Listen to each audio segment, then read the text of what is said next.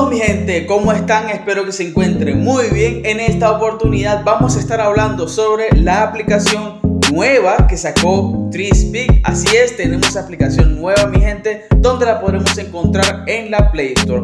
Cómo funciona, cómo se ve, qué tantas descargas tiene hasta ahora, todo eso lo veremos en este pequeño, corto pero informativo video. Así que bueno, comencemos.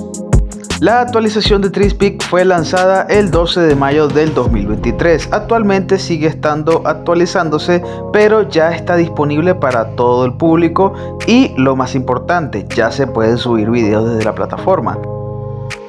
Un dato curioso es que todavía no tiene una reseña en la Play Store, por lo cual los invito a que por favor dejen su correspondiente reseña y una calificación que sea de acuerdo a su opinión y experiencia con la aplicación.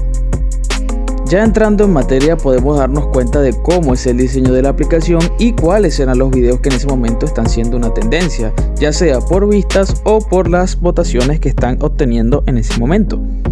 Dicho esto, también hay que decir que no hay muchas diferencias con respecto a la página oficial de 3speak.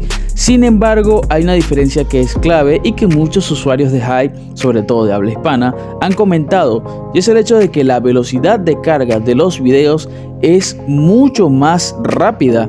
Es decir, tendrás mucho antes tu video listo y publicado en la plataforma, una diferencia clave y que probablemente interese a muchas personas de la plataforma. Bueno gente, esta fue la aplicación de 3speak que está disponible ahora en la Play Store. Espero de todo corazón que la prueben y que me digan en los comentarios qué tal les pareció. Yo me despido y bueno, nos vemos en una próxima oportunidad. Saludos.